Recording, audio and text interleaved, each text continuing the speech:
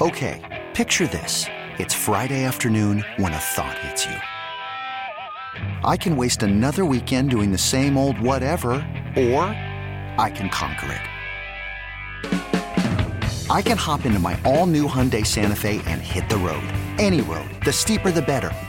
Because my all-new Santa Fe is available with H-Track all-wheel drive, so I can hit the trail without a worry in the world. Heck, with 3 rows and best-in-class rear cargo space, I can pack the whole family in with all our gear. We've got available dual wireless charging for our phones, so we'll never lose touch with civilization, and we won't lose touch with the primordial power of Mother Earth. So which is it? Waste the weekend or do something a little more epic? And conquer it in the all-new Hyundai Santa Fe. Visit HyundaiUSA.com or call 562-314-4603 for more details.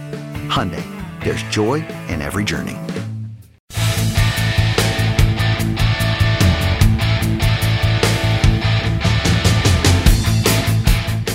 Yes. Another Enough About Me. Back-to-back days. And 2 guests within one here. Second will be Jake Brendan, who I've had on before. He's the host of the podcast Disgraceland, which is essentially a look at all the murders and mysteries and drugs and fucked up crazy shit in the history of music. I love it. I had him on when it kicked off last year. It's gotten bigger. He has a new season that starts today. This is Thursday. I'm taping this Tuesday-ish. Wednesday? I don't even know. Wednesday? I don't know, one of these days. Thursday is when it drops, which is when you're listening to it right now. When you're done with this, go listen to it. I'm taping this without knowing the feedback to the Remy podcast. I can't wait to take a look at that because I think it was really good. Alyssa Klein, and I saw this from my Mark Cannon's Balls of the Minifan podcast, which I might as well recommend now as well, I suppose, as odd as that is. Go listen to that, the Minifan podcast. He was going back and forth, or retweeted this Alyssa Klein film critic, who essentially said that men should not review Captain Marvel, which I thought was a strange take on things, so I wanted to bring her on. And she was really good. Jake was good, and she was good. I actually enjoyed both these conversations quite a bit. And I'm sure you can tell right now I'm sort of ramping this up. I am enjoying working again. I'm enjoying talking to people I want to talk about, stories I want to talk about, things that interest me. I just don't want to talk about Kyrie Irving. I don't. And I think people would get mad at me when I used to have my old job, and I would say that. And I don't care about Josh Gordon that much. I just don't. If you care about them, that's fantastic. Go listen to, any sports radio station you want and listen to people talk about that all day. I'm done pretending like I care about that. There was a time in my life where I did. I just don't care that much anymore. These are the things I care about. If you want to listen to it, fantastic. I appreciate the support. The numbers have been great on iTunes. That means a lot to me.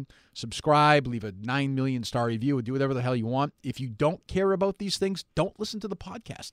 There's 3 million podcasts. There's Sirius Radio. There's freaking Alexa. There's sports radio. There's political radio. There's classic. Do whatever the fuck you want. I don't care. But if you care about this stuff, it's just, you're not going to hear it anywhere else. The other stuff you're going to hear all day long in 5,000 other places. So, Jake Brendan and Alyssa Klein join me on this episode of Enough About Me, and there's going to be more. I would expect 4 or 5 next week, at least, by the way, including a big show announcement that I teased yesterday, which is really, the Remy one, which we're still not close to yet. If I do a podcast later this week, there's a chance I'm going to do a mailbag for Friday. I may have the show announcement then. But as of right now, I'm going to give you plenty of content here going forward this week. The first time, I think, I've had 2 guests on one podcast. We sort of had a time limit on both. Talked to Jake for maybe 15 or 20 minutes, and Alyssa for 15, 20 minutes. So you probably get 45 minutes of content here for your drive home or your run or whatever. Some have been too short lately, 25, 30 minutes. I always think of it as a run, as a runner. I always think you got to give me 35, 40 minutes. I'm going to try and do that. And I think it's going to be more here going forward. So Alyssa Klein up first, defending her Captain Marvel take, which I think is wacky, but she was a good sport. And then Jake Brendan from the podcast, which I cannot recommend enough, honestly, Disgraceland, on this episode of Enough About Me.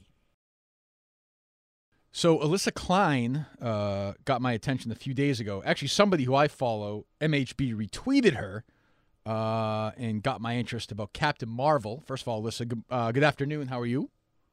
I'm good. Good. So I guess sort of give me your take on, and if I'm misspeaking, walk me through it. That's fine. Essentially, you don't think men should review Captain Marvel because they're men? No, so I just want to be clear about one thing. Go ahead. I do think that it is important for men to both see Captain Marvel and to be part of the discussion around it. I don't think that no men should review Captain Marvel. Well, good. So give me your take. Go ahead. So I just think that this time, I do think that the majority of Captain Marvel reviews at large publications really should skew in favor of women. Why is that? Why? No, I'm just saying. So why is that? So I think that Hollywood is making some progress in terms of the representation that we're seeing in movies. And I don't feel that publications have quite caught up. And so I think that publications have a role to play in really advancing representation. And that's really just by elevating voices that we haven't heard as much from in the past. Well, so in this case, women. Well, so let's just say, whatever, Random Newspaper X has 2 film reviewers, which is becoming more and more rare, I guess. But let's say they have 2 film reviewers. One is a 34-year-old man who is super passionate about Marvel movies, has been watching them in the last 10 or 12 years, cares about Captain Marvel, wants to review it and will have thoughts on it. The other one is let's just say a 62-year-old woman who doesn't give a shit about Captain Marvel and will probably give it a negative review anyway. In your mind, you'd rather the woman review the movie because she has a vagina versus the guy who cares about Captain Marvel or whatever who has a penis. Yeah. So first really? of all, I don't think it's in this conversation. I don't think it's a matter of whether Captain Marvel is a good movie or not. I personally loved it, but my agenda isn't just uplifting critics who think of it positively. I would personally rather hear from women about why they did like it, why they didn't like it, why they think that there was more that could be done. I think in the example that you've given, it doesn't seem like this woman in question particularly wants to write about Captain Marvel. I don't think anyone should. Well, how about just Alyssa? How about just the best person for the job? I mean, if it's a woman, fantastic, great. But if it's a guy, I mean, men, and again, I can't speak from female perspective, just as you can't speak for mine. But I mean, why can't a man be as articulate or thoughtful or as caring about Captain Marvel, which is a superhero movie, as a woman? And by the way, what about the scores of female superhero or whatever movies in the past, whether it's the one with Angelina Jolie a couple of years ago that got remade, or pick your Kate Beckinsale, Underworld, 50 of those movies. Right? I mean, this is not a new thing. Yeah. So to answer your question, one thing that's been interesting that I've seen coming up quite a bit from folks who saw my tweets is the question of, shouldn't the person who is the better writer, the better critic, be the person to get the job? I think it brings up an interesting question, because when you're talking about movie reviews, I think that someone could be an excellent writer and be one of the top critics in the world, but I think the question is, how do you decide what makes for a good movie review? For some, maybe it is the language that's used in the way it's written. For me, I think it's the ideas that are being brought forward. So I'm hoping with Captain Marvel's reviews to really see fresh perspectives. And ideally, I would like to see those perspectives from women. So if there are male reviewers who have fresh ideas to bring forward, I would love to hear them. I just think that it's important to be very intentional this time to make an effort. But why? I guess my question is but why? Why this movie and why women? Why? Because she's a woman? Yeah, so I think, I'm not sure, have you seen the film? I have not seen the movie. No, I mean, I know I've seen all the previews, I know what it's about, but I have not yet seen the movie. I highly recommend, this is totally separate, but I think you should check it out. Okay. I personally enjoyed it. I really do feel that this movie in particular is different from all other. Oh, Alyssa, I'm sorry, I don't mean to interrupt, but you did tweet this stuff out before you even saw the movie. I did, and my tweets weren't didn't have anything to do with the quality or Right. content of the movie. Go ahead. It was simply to point out this really is a major moment for women in cinema. And I think that alongside the moment itself, I think that publications just have a role to play too. But why is this a bigger moment? I mean, so Wonder Woman was this massive hit last summer, correct? Or 2 summers ago? It starred a woman. Most of the supporting cast were women, and it was directed by a woman, correct? Yeah. So why is this a bigger moment than that? I mean, I think that was a very big moment too. And so how many of these moments do we have to have? I mean, I think we're there. I mean, I listen, I agree. Is a perfectly equal scale? Of course not. We see it all the time. But progress is being made. I mean, do you think it'll further the progress if more women review Captain Marvel than men? I mean, how does that move whatever this movement is forward? How does it help that? Yeah, so I'm just speaking of it from the lens of a journalist. I think it's just a fact that the overwhelming majority of folks that are writing movie reviews for major publications are men. Oh, I don't doubt that. I'm sure that's true. That's just a fact. Sure. So I'm simply asking, can folks try to make an effort to really shift the balance towards equality? I'm not saying that no men should write reviews. I think it's important. I think men need to be a part of the conversation. But I think that this particular moment is a really good opportunity for publications to really challenge themselves to really just put women in the forefront. And I think this is just a good case. I don't know if case study is the right word, but this is a great place to start with Captain Marvel. Uh-huh. I guess, and I saw you address this on Twitter, and it's not a perfect analogy because you're right, there's far more male than female. But if I'm a female critic in the newspaper, imagine if you found out that Captain America was coming out, and they said, you know what, we want the men to review this one. You'd be pissed. Yeah, I mean, oh, you'd be funny. You would. I've paid attention to you on Twitter the last couple of days. You would be pissed if that happened. You would be pissed. Well, is that? You'd be mad if that happened. I mean, I personally. So here's the funny thing: a lot of people that didn't really appreciate my tweets. One of the things that's been brought up quite regularly is, oh, well, should women not be allowed to review male-centered movies? I'm not speaking for everyone. I'm just saying I'm personally a little tired of male-centered movies and just personally don't.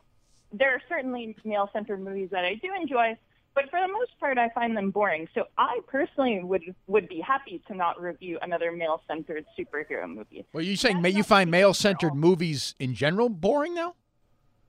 I mean, I'm just tired of that perspective. I think that they are for a certain audience.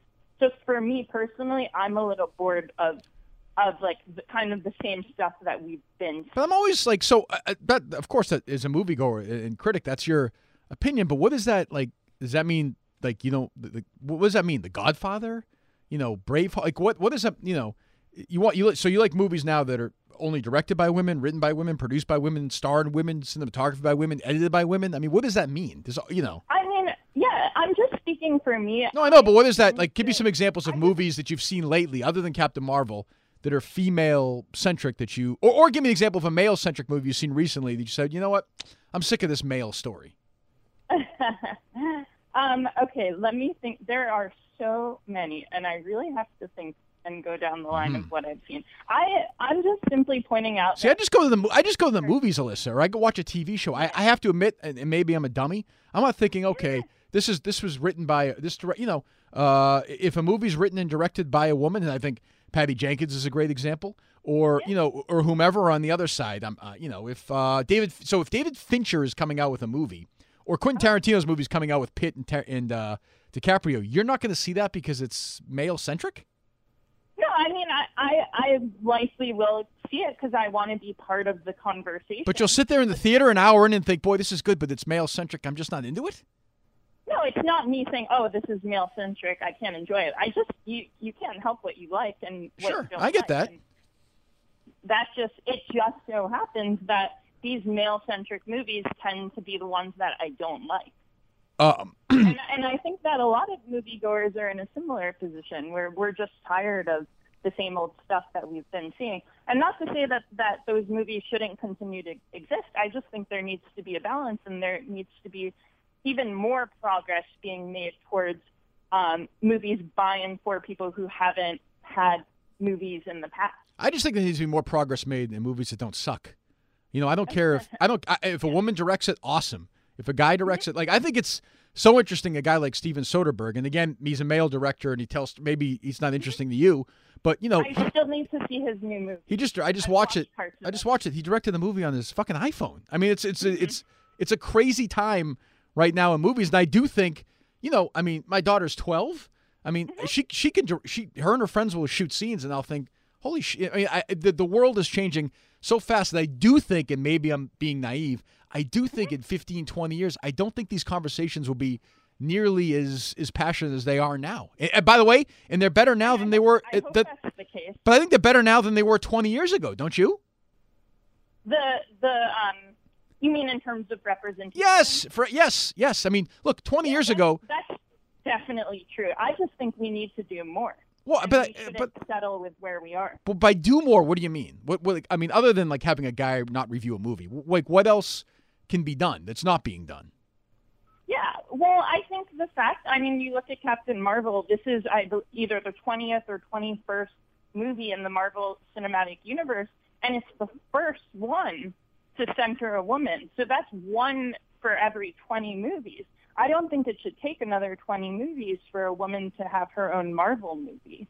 And, I mean, it's just a fact that women really aren't getting the same kind of opportunities in film, and especially women of color. Yes, agreed. But the other fact is, and whether it's because the chips are stacked this way or not, historically, and there are exceptions, obviously Julia Roberts is one, obviously Sandra Bullock has been one, the box office stars in history have been male. Now, that is because maybe the system has driven it that way, but I think you'd even agree that historically the people who have brought in the big money, all the way back to Wayne, Eastwood, Cruise, Will Smith, these have been DiCaprio, these have been men.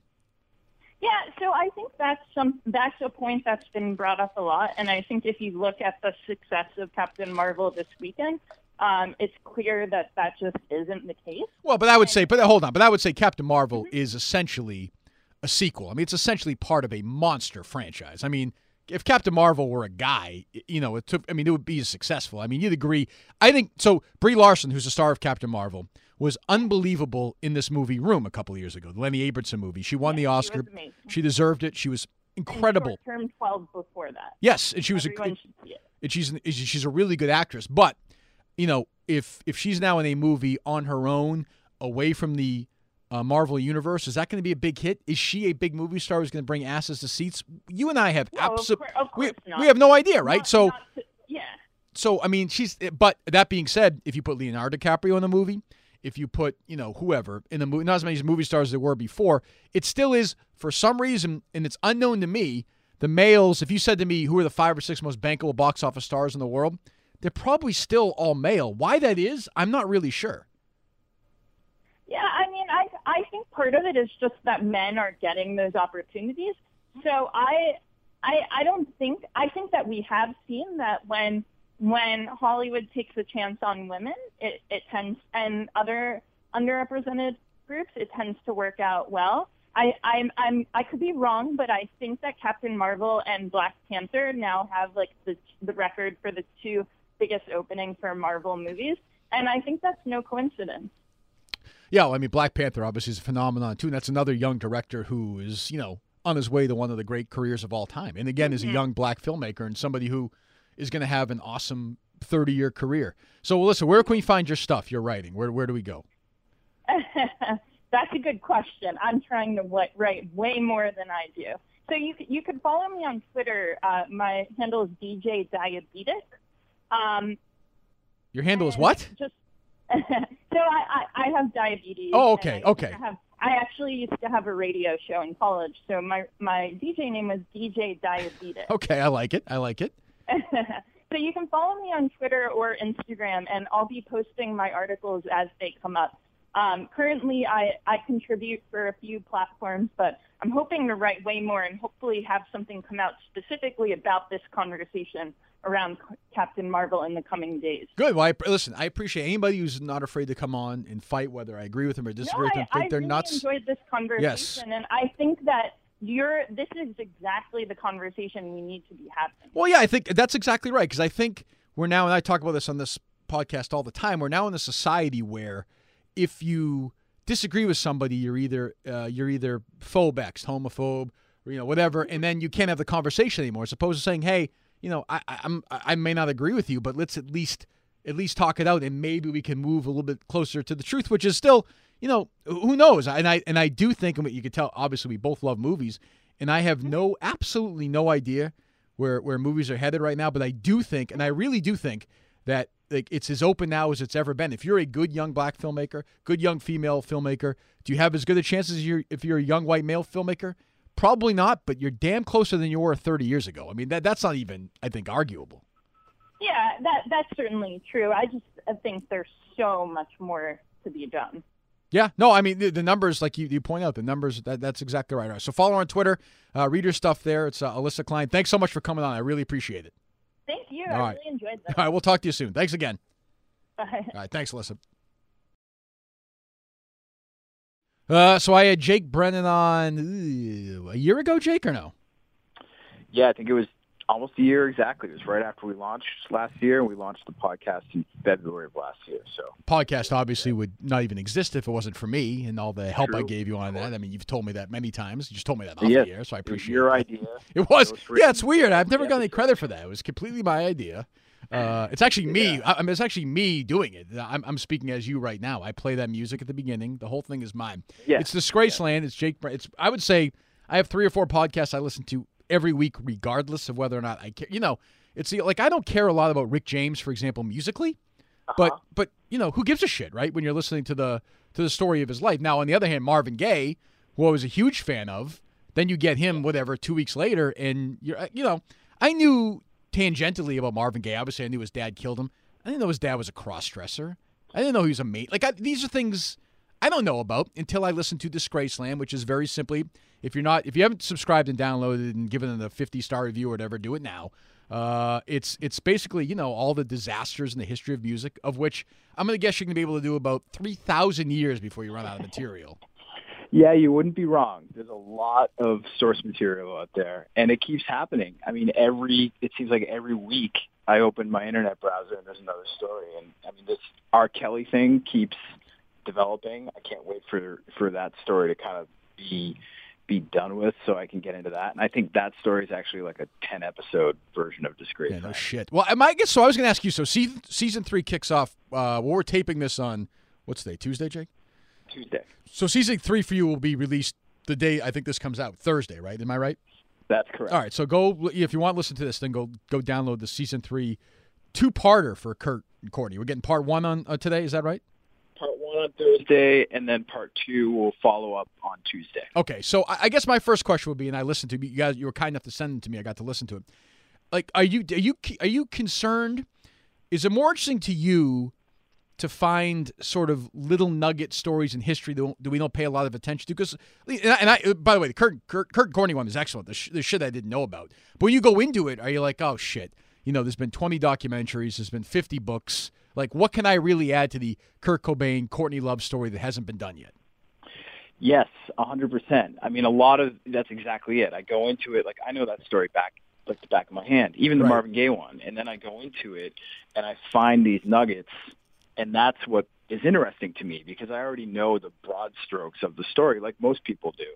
So I want to talk about Kurt Cobain sitting on the plane with Duff from Guns N' Roses and them jonesing for heroin at the same time. That's interesting to me. I want to talk about Marvin Gaye's dad as a cross-dresser, the little anecdotal things that are not so known. And there's something about the medium of the podcast because it's a 30-minute sandbox that I have to build in. When you talk about those sort of random stories, they become more amplified. Excuse me, they become more amplified in that small window. Yeah, and I think, when it's hard, maybe it's not actually, because the thing about Cobain that I find interesting, or one of the many things, is that, every generation, it seems that somebody crosses over to that generation or two later. So Cobain, I was a senior in high school when he died. But he seems as relevant now as he did then, almost. Like, he's one of these guys where high school kids think he's cool. For us, I don't know, it was maybe Marley. There were guys that managed to cross over. Cobain feels as relevant today as he seemed 25 years ago. Maybe not quite as, but seems to be one of these guys who has managed to, maybe that's just the benefit, as cruel as it sounds, of dying early. I mean, sometimes that's a good career move for your legacy in a weird way. Kind of. Yeah, I think you're right. It's the death, it's the scandal around the whole thing, the myth of it, but it's also certain artists, Kurt Cobain, Michael Jackson. I've been thinking about Michael Jackson a lot now because of this documentary that's out there. But certain artists are just bigger than themselves as human beings. They're sort of, Nirvana's woven into the fabric of, I feel like, American youth and the history of American youth. It's like you said with Bob Marley now, it's a rite of passage where you're gonna, when you're in high school or college, you're gonna run into those Nirvana albums and you're gonna dive in and you're gonna have your time with them, just like we did with Bob Marley or Jimi Hendrix. What do you think? I always wonder about stuff like this. If Cobain's alive today, right? He kicks heroin. He divorces Courtney Love. He moves on musically. What career does he have? Well, there were talks before he died. He was going to produce a record with this guy Scott Litt, who just did that record "Out of Time" by REM. I feel like musically, he was definitely moving into a more melodic realm. But I think, sort of at his core, his ethos, like John Lennon, I feel like it only would have strengthened had he continued to live. And I think he would be out in front right now, sort of speaking out in the same way that he was then. I don't think he'd be any less the raconteur that he was. Maybe that's just my idealized version of him that I want him to be, and I'm projecting it. But he seemed to me to have like pretty core principles and was not afraid then to sort of put his career on the line and speak his mind. I'll just say this, I won't give anything away, but you do start the podcast by saying Courtney Love killed Kurt Cobain. So there's a tease right there. I mean, it's a little more nuanced than that, but I will just say, if you're a listener of this podcast, go listen to Disgraceland when you're done with this. If you run into any point so far in this, and this is the season 3 premiere, the first 2 seasons, where legally you've jumped into something, you found something, but you said, shit, you know what, this just, I can't quite go there. Yes. Yeah, that sucks, huh? Yeah, it does suck, especially when, they have billions of dollars and they're coming at you and threatening you. Yes, I have run into it, and it's scary. And, I'm one guy. I don't have the backing of $1 billion in a bank account. But, there are ways to tell these stories that keep you out of legal jeopardy. And, a lot of this stuff is public record, and I'm not really getting into stuff that isn't. So I know, I'm sure I asked you this last time. I probably did. What is the process of, okay, I'm going to pick season 3 episode, whatever. Kurt and Courtney's a weird one because it's so big. But let's just say another, I don't know, John Lennon, whatever. What is the beginning process to the end? What is that? What is the research? Is it books? Is it internet? Is it music? Is it interviews? You write the script yourself? How long is the process? I mean, each one is its own little documentary, obviously. How long is the process? It's about 2 weeks full on without the research. I don't yet know how to quantify the amount of time it takes me to research because I'm always researching, and it's everything you said. It's reading the books. It's watching documentaries. I'm always researching one story at any given moment, usually while I'm writing a different one. So I research everything. I find in those materials you mentioned, books, documentaries, internet articles, etc., I find about 5 anecdotes that we talked about earlier in this call, 5 events, so to speak, that I really want to use as tentpoles to tell the story I'm trying to tell. And I usually, find a theme to thread through all of that. So with Kurt Cobain, the theme was this idea of home. With John Lennon, the theme was this idea of authenticity. So I usually take a week to write it. Seasons 1 and season 2, I wrote almost entirely by myself. I've started at the end of season 2 and into season 3, bringing in 2 other writers that I'm working with. But I end up rewriting the drafts into my own voice at the end of the day, even if I've had writing assistants on stuff. So that's the writing process takes a week, and then scoring it, I do the music. So doing the music for it, working with other musicians, that takes about another week to get the music in and get that mixed. So it's about a 2-week process. You know, it's interesting. You mentioned Michael Jackson. I watched HBO documentaries. I actually, I had one-sided documentaries I have issues with. I did a podcast about it. But what's weird is I've read a lot about how now people are trying to figure out whether to listen to Michael Jackson's music or not. It's like, trying to not watch a Kevin Spacey movie or something. And I just find that impossible. I mean, if you like Michael Jackson, if you like his music, you're going to if Human Nature comes on, or Want to Be Starting Something, or Billie Jean, fucking listen to it. I mean, I mean, you could listen to it and say this guy's a creep, but you're going to listen to it. Yeah, I've never had that problem ever. I don't know that if something was so fresh, like if the wound was so fresh, or if it was more personal. Like I said before, Michael Jackson he's bigger than Michael Jackson. He's part of like the American story. He's an icon. He's huge. But Woody Allen too. I'm not going to not watch Woody Allen movies. They're too good. No, but the one thing I'd say about that though, Jake, is I actually disagree with that in a way. Like, so if I flip around and Manhattan's on, and Woody Allen is dating Mariel Hemingway, who's in high school, it so mirrors. It would almost be like Michael Jackson singing a song about molesting a kid. Like I think Woody Allen's movies. Young thing, man. Yeah, that's true. That's good. It's a good point. But Woody Allen's movies were almost confessionals. Husbands and wives. Manhattan, that it's almost uncomfortable to watch. Where Michael Jackson, if you're flipping, I mean, I'm not. I would not say I'm a huge Michael Jackson fan. I grew up when Thriller came out, so that, but it is different. The other thing is Michael Jackson's music itself. Fine, you want to say I'm never going to listen to a Michael Jackson song again. Okay. But good luck listening to something that's not influenced by Michael Jackson, because that's essentially the last, 35 years of popular music. You're absolutely right. Well, you could say the same thing about films. Woody Allen, it's a huge, huge influence on modern filmmakers. I was watching Smilf last night, actually. That show. I was going to say television too, right? Boston. Right. Yeah, and it's like the whole intro is a ripoff of Manhattan, like an homage. Right. She's openly paying tribute to Woody Allen. And I thought the stuff you said about the Mariel Hemingway thing in that film, now when I see it, I'm just like, I'm almost more compelled to watch it, because I'm trying to think of what he was thinking and the hubris behind putting that into a film, and being confessional. It's just like, now I'm watching for clues, I'm like, how sick is this guy? What was he actually thinking at the time? Well, it's like the Jackson thing. When I was a kid, I didn't know. I thought Michael Jackson was the coolest guy in the world. But I was 10 years old, and I thought it was fucking weird that he was with Webster at the American Music Awards. I was like, something here, like, what is going on here? Something is not right. Right.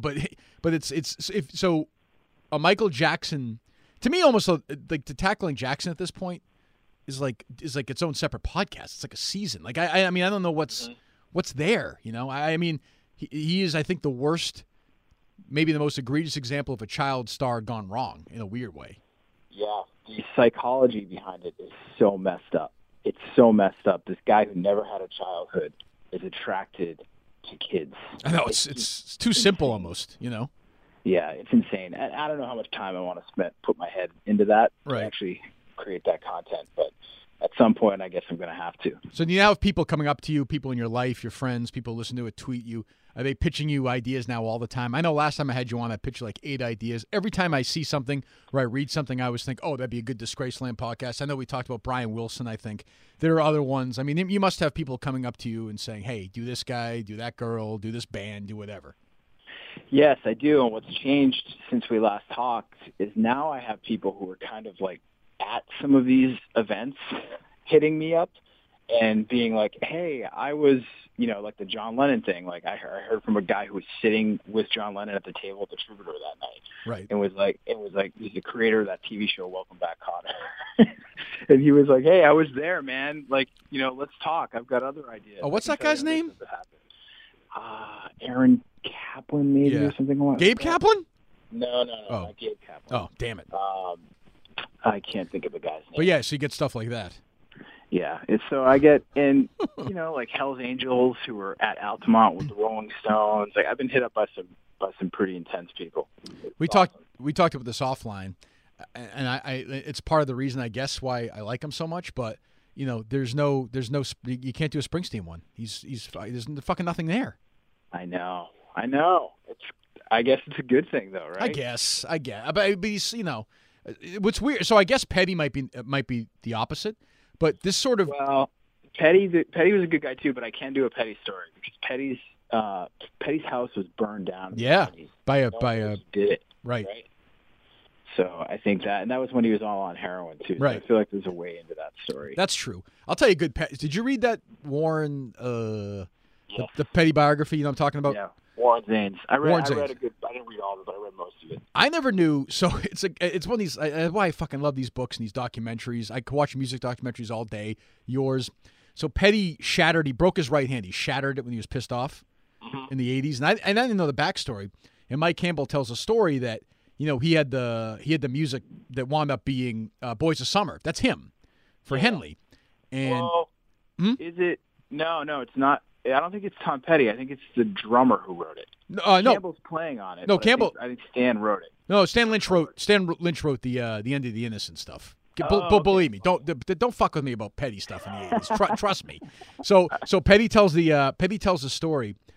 Campbell tells the story that the first time Petty heard the Boys of Summer, that's what he did. He fucking broke his hand that day. He was so pissed off. He's like, why did I not think of that? Which is a little shit like that. I could read shit like that all day. Listen, like Chicago. There's a documentary about Chicago, and I've watched like 40 times on Netflix. I'm just obsessed with I'm obsessed with like cheesy, the Eagles documentary. The fucking. That's great. That's amazing. Have you seen The Dead one yet? Yes, I did. Excellent. Yes, and I'm not even a huge fan, but like as long as there's a little bit of pettiness and backstabbing and anger and jealousy, I'm in 1,000%. Because you want to see these people for what they are, human beings. Right. They are exactly, right. And they're all like us. They're competitive and they're insecure and they're fucking jealous and weird, and it just like we spend our childhoods worshiping these guys because they're godlike, and then we come to realize they're just humans, and there's something humbling and totally compelling about that. You have not done Elvis, right? Am I wrong? I have. You did? Which one was that? It hasn't been released. Oh, season 3. Nope, it's another project that I can't really talk about. This is like talking now. A year ago, you're just some fucking schlub. Now I'm talking to this deal maker who's doing. I'm still a schlub, man. I'm just seeing me. I'm in Adidas tracksuits and fuck work boots. I look like an Adam Sandler body double. Who is, by the way, taking this show on the road? Yeah, there's 3 live shows. I'm doing the Sinclair in Boston. Okay. On May 10th. Doing Gothic Theater in Denver on May 25th. Jesus Christ. The Comedy Central's Cluster Fest Festival in San Francisco, June 21st to 23rd. So those are the 3 shows. I'm going to try and go to this Boston one. Oh man, yeah. You're too kind. Live show means what? Live show is going to be the podcast live. So it's not going to be me just standing up there with a piece of paper reading it. It's going to be music. Yeah, music, visuals. Will you reenact murders and accidents and all that stuff? Yeah. It won't be that theatrical. Okay, all right.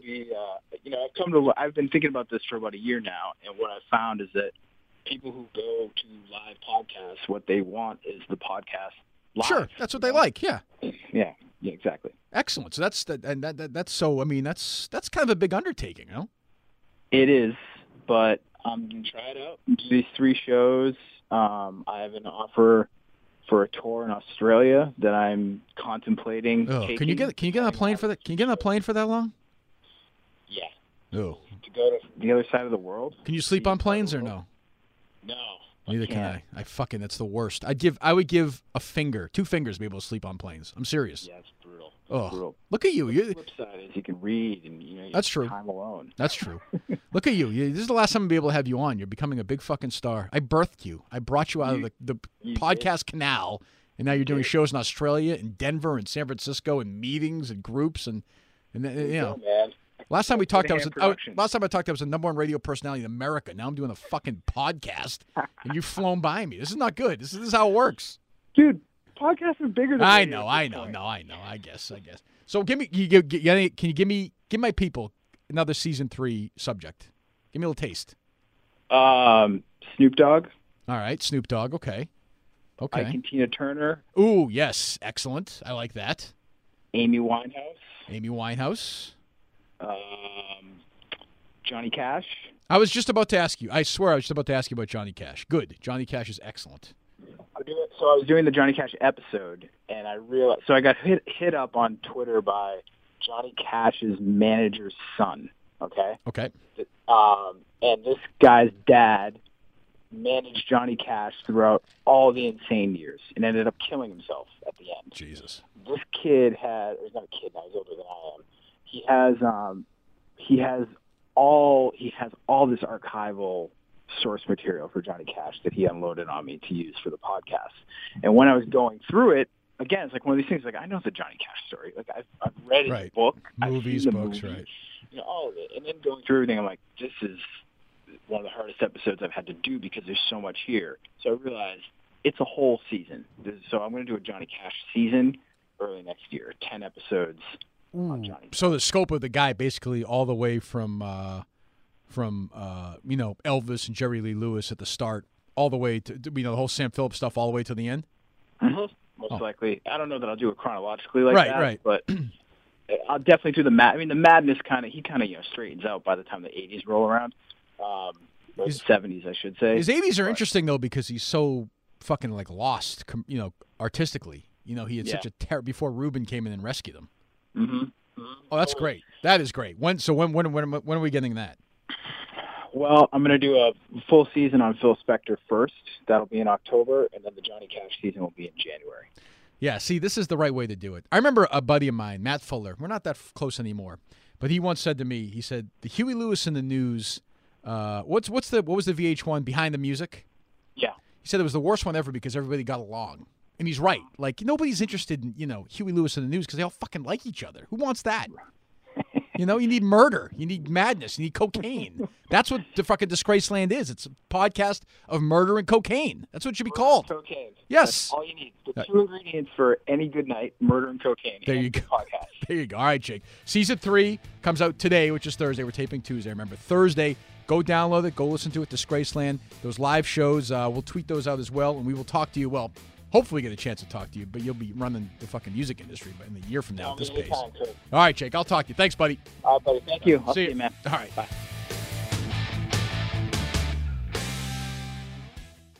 This episode is brought to you by Progressive Insurance. Whether you love true crime or comedy, celebrity interviews or news, you call the shots on what's in your podcast queue. And guess what? Now you can call them on your auto insurance too with the Name Your Price tool from Progressive. It works just the way it sounds. You tell Progressive how much you want to pay for car insurance, and they'll show you coverage options that fit your budget. Get your quote today at Progressive.com to join the over 28 million drivers who trust Progressive. Progressive Casualty Insurance Company and Affiliates. Price and coverage match limited by state law.